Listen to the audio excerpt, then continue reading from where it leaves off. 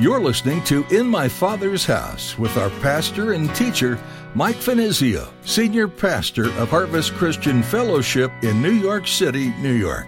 In my Father's house, there's a place for me. In my Father's house, where I long to be. Oh, my heart will not be troubled. I remember what you said. You'll return that I might live in my Father's house. So from the time that they went in to the time that they were a part of the Exodus, some 430 years later, they went from a number of 100 people to at least 2 million people. So what am I getting at? Well, what's the point?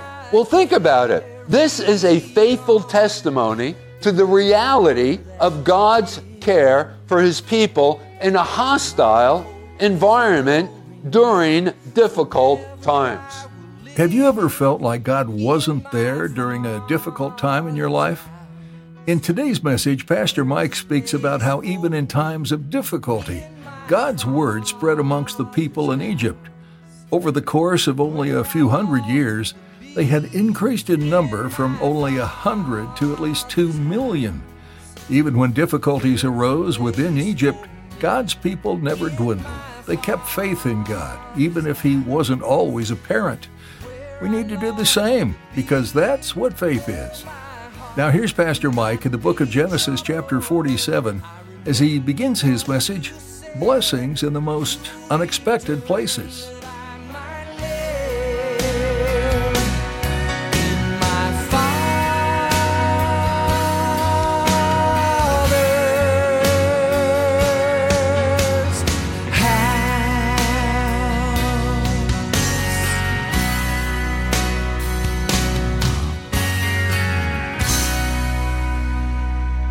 Turn with me to where we left off last time. That would be in Genesis chapter 47.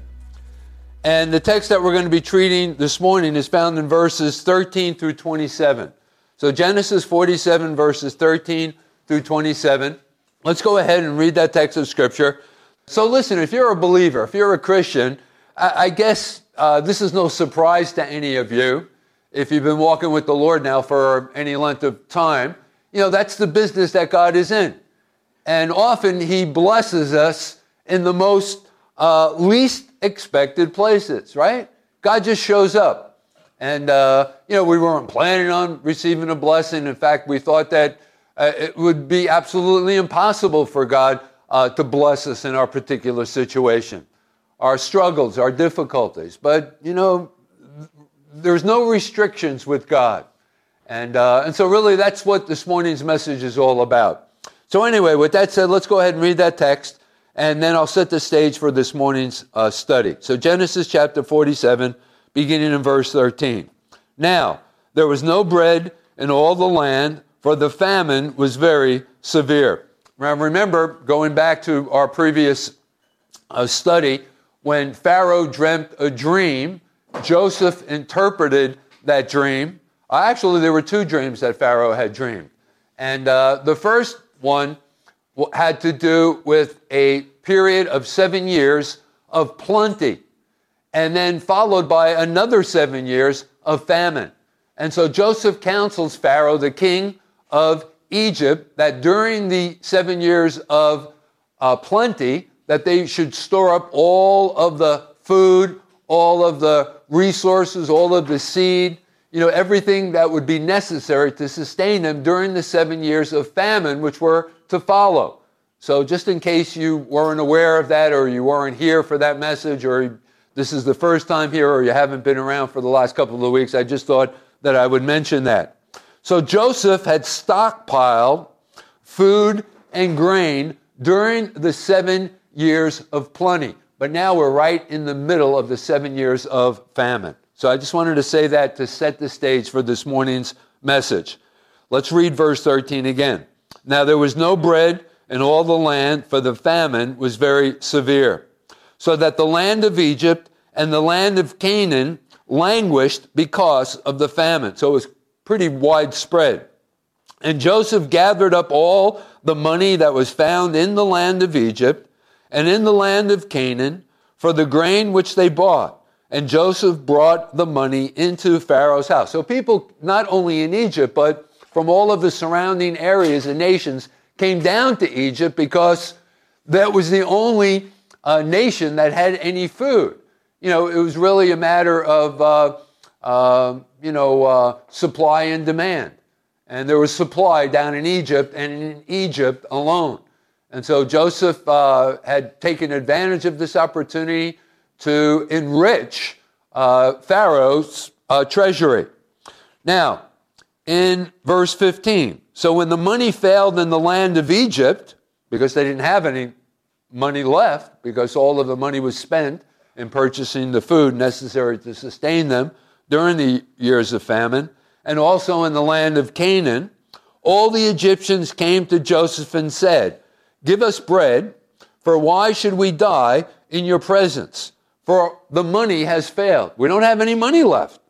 Then Joseph said, okay, reasoning with them, "Give your livestock, and I will give you bread for your livestock if the money is gone." So now they're bartering for food in the exchange for their livestock. So they brought their livestock to Joseph, who, by the way, is now the prime minister there in Egypt, and Joseph gave them bread in exchange for their horses, flocks, cattle of the herds, and for the donkeys. Thus he fed them with bread in exchange for all their livestock that year. Okay, so now another year of the famine has passed. But it's not completed. It's not finished. Verse 18. When that year had ended, they came to him the next year and said to him, "We will not hide from my lord that our money is gone. My lord also has our herds of livestock. There is nothing left in the sight of my lord but our bodies and our lands." So now they're going to use that to barter for the food that's necessary to sustain them. Verse 19, "Why should we die before your eyes, both we and our land? Buy us and our land for bread, and we and our land will be servants of Pharaoh. Give us seed, that we may live and not die, that the land may not be desolate." Then Joseph bought all the land of Egypt for Pharaoh, for every man of the Egyptians sold his field, because the famine was severe upon them. And so the land became Pharaoh's. As for the people, he moved them into the cities, from one end of the borders of Egypt to the other end. Only the land of the priests, that is the priests of Egypt, he did not buy, for the priests had rations allotted to them by Pharaoh, and they ate their rations which Pharaoh gave them. Therefore they did not sell their lands. Then Joseph said to the people, "Indeed, I have bought you and your land this day for Pharaoh. Look, here is your seed for you, and you shall sow the land," or plant the seed. "And it shall come to pass in the harvest that you shall give 1/5 to Pharaoh, 4/5 shall be your own, as seed for the field and for your food, for those of your households, and as food for your little ones." And so they said, "You have saved our lives. Let us find favor in the sight of my Lord, and we will be Pharaoh's servants."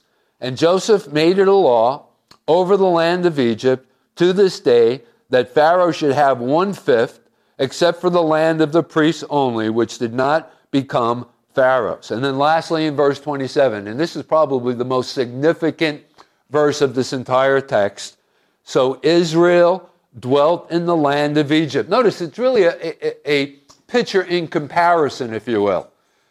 Think of it in relationship to Egypt versus Israel. "So Israel," verse 27, "dwelt in the land of Egypt, in the country of Goshen, and they had possessions there, and grew and multiplied exceedingly." Okay, so with verses 13 through 26 as its backdrop, verse 27, as I've already alluded to, becomes particularly interesting. Verses 13 through 26, let's go back, describe Joseph's treatment of the Egyptians during the famine. The Egyptians, ending the famine years, notice, as debtors. They're in bondage. They had lost everything: their land, their cattle, their property. All that they had was traded for that food that was necessary for their survival. While on the other hand, and remember I mentioned that this is a picture in contrast, that's Egypt. But now we have Israel. While Israel ended the same period, the 7 years of famine, according to, notice, go back to our text in verse 27, as free men. And they're thriving. They're increasing in every way possible. They experienced extraordinary growth in numbers. In fact, just a little bit of Bible trivia here.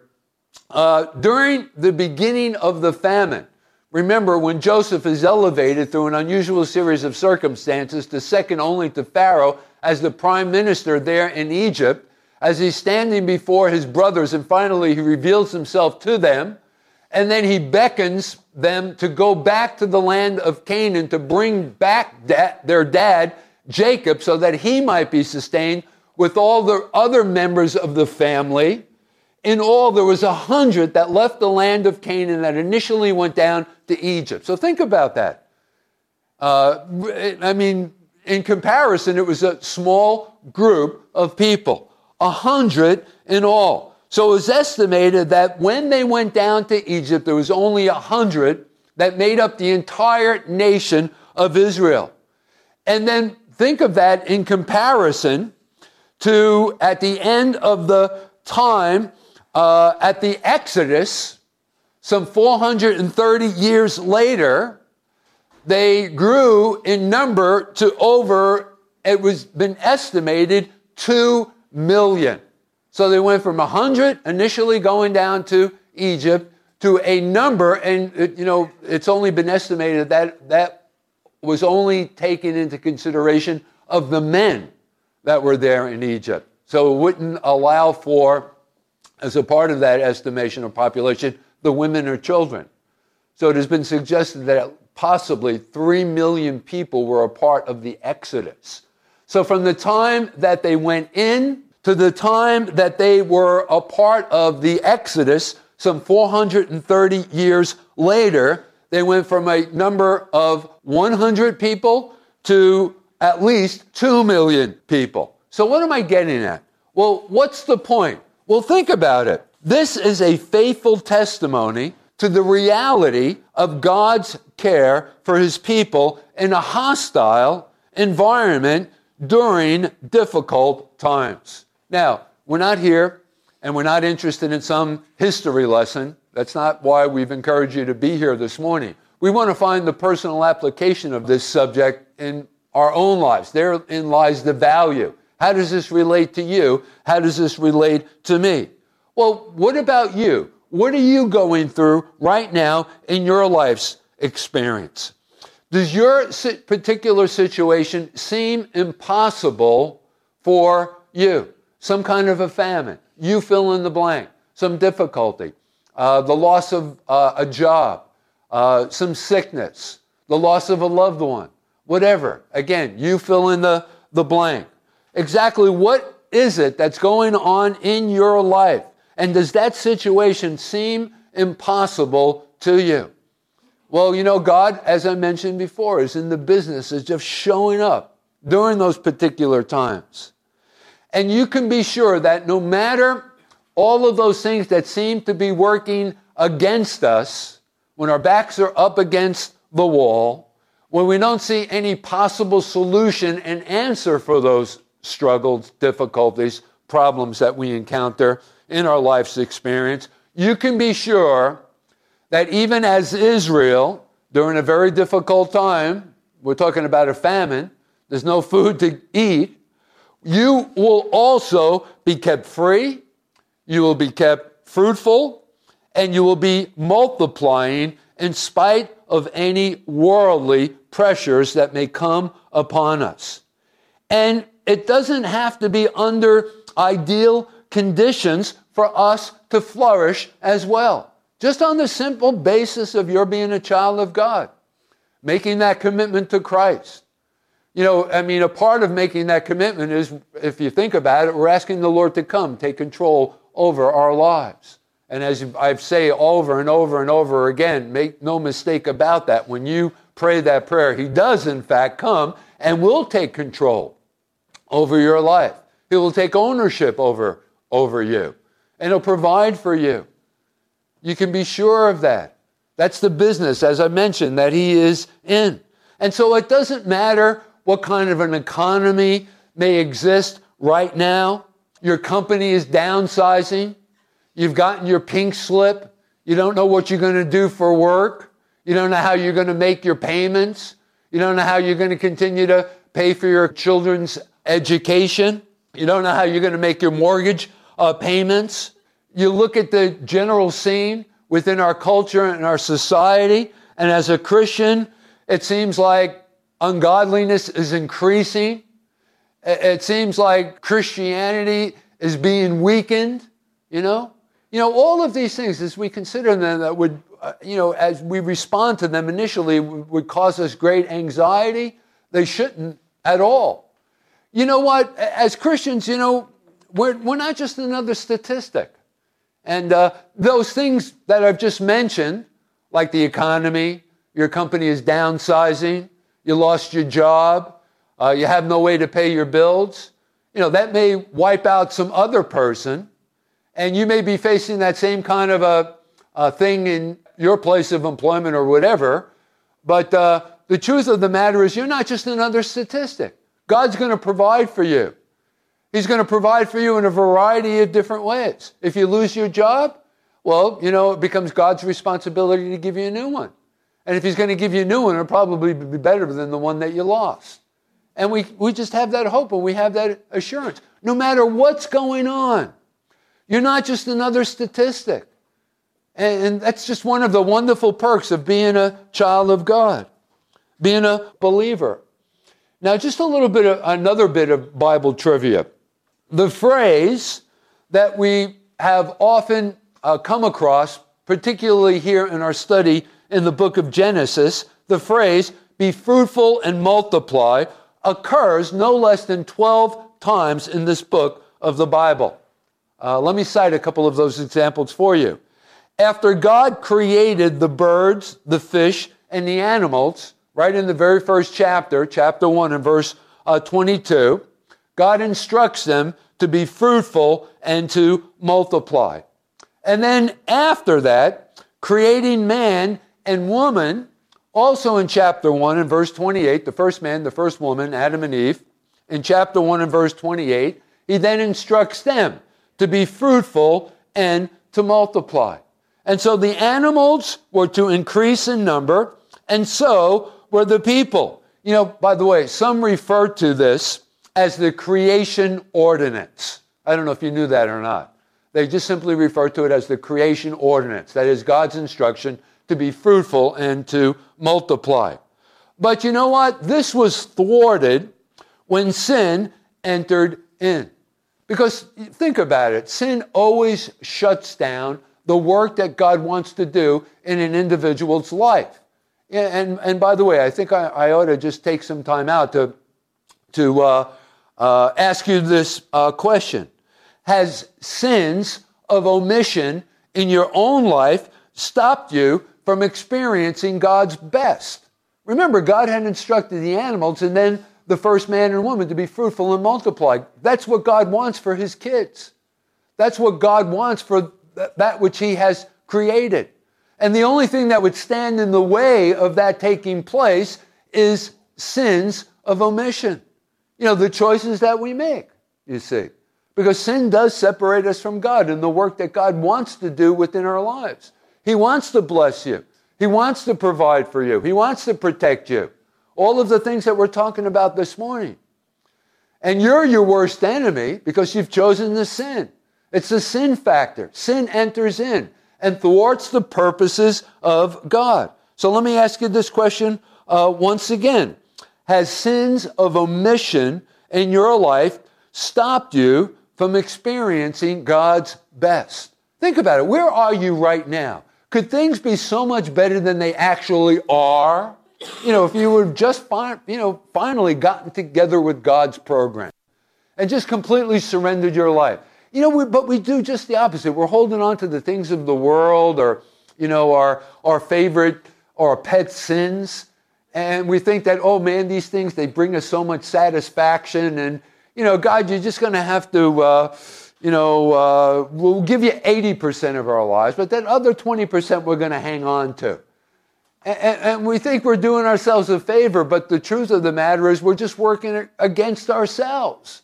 God has so much more for us, something that's so much better, So don't allow sin. Deal with sin within your lives. Experience God's blessing to its full. So think about it now. The race increased, but the culture that resulted was godless. They considered themselves sophisticated, industrious, but they were violent. They were indulgent. And the truth of the matter was, fewer would have been better. Now, how do we know this? Well, this was a judgment that God made himself by sending the flood. He says, enough is enough.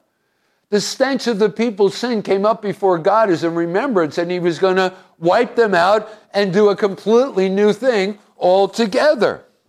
You see, the human race, rather than ruling over creation, right, it was given, God, after creating the physical universe, he told them to, use it for their advantage. Take advantage of all of the creation, all that I had created. It was for good. But the human race, rather than ruling over creation, began to abuse it. They actually, if you think about it, began to rape it. They began to worship creation rather than the God who made it. They worship creation rather than the Creator. Listen, a decrease in idolaters would have been better. So, again, the instruction by God, be fruitful and multiply. So think about that. I think really Satan was winning the struggle for world dominion here early on in the history of mankind. I mean, think about the flood. Only 8 people were able to enter the ark. Who are they? Noah, his wife, the 3 sons, and their wives. Where's this whole thing? Be fruitful and multiply. There's only 8 people left, right, on the face of the earth. It just seems like the people of God would soon perish off of the face of the earth. But God is so faithful.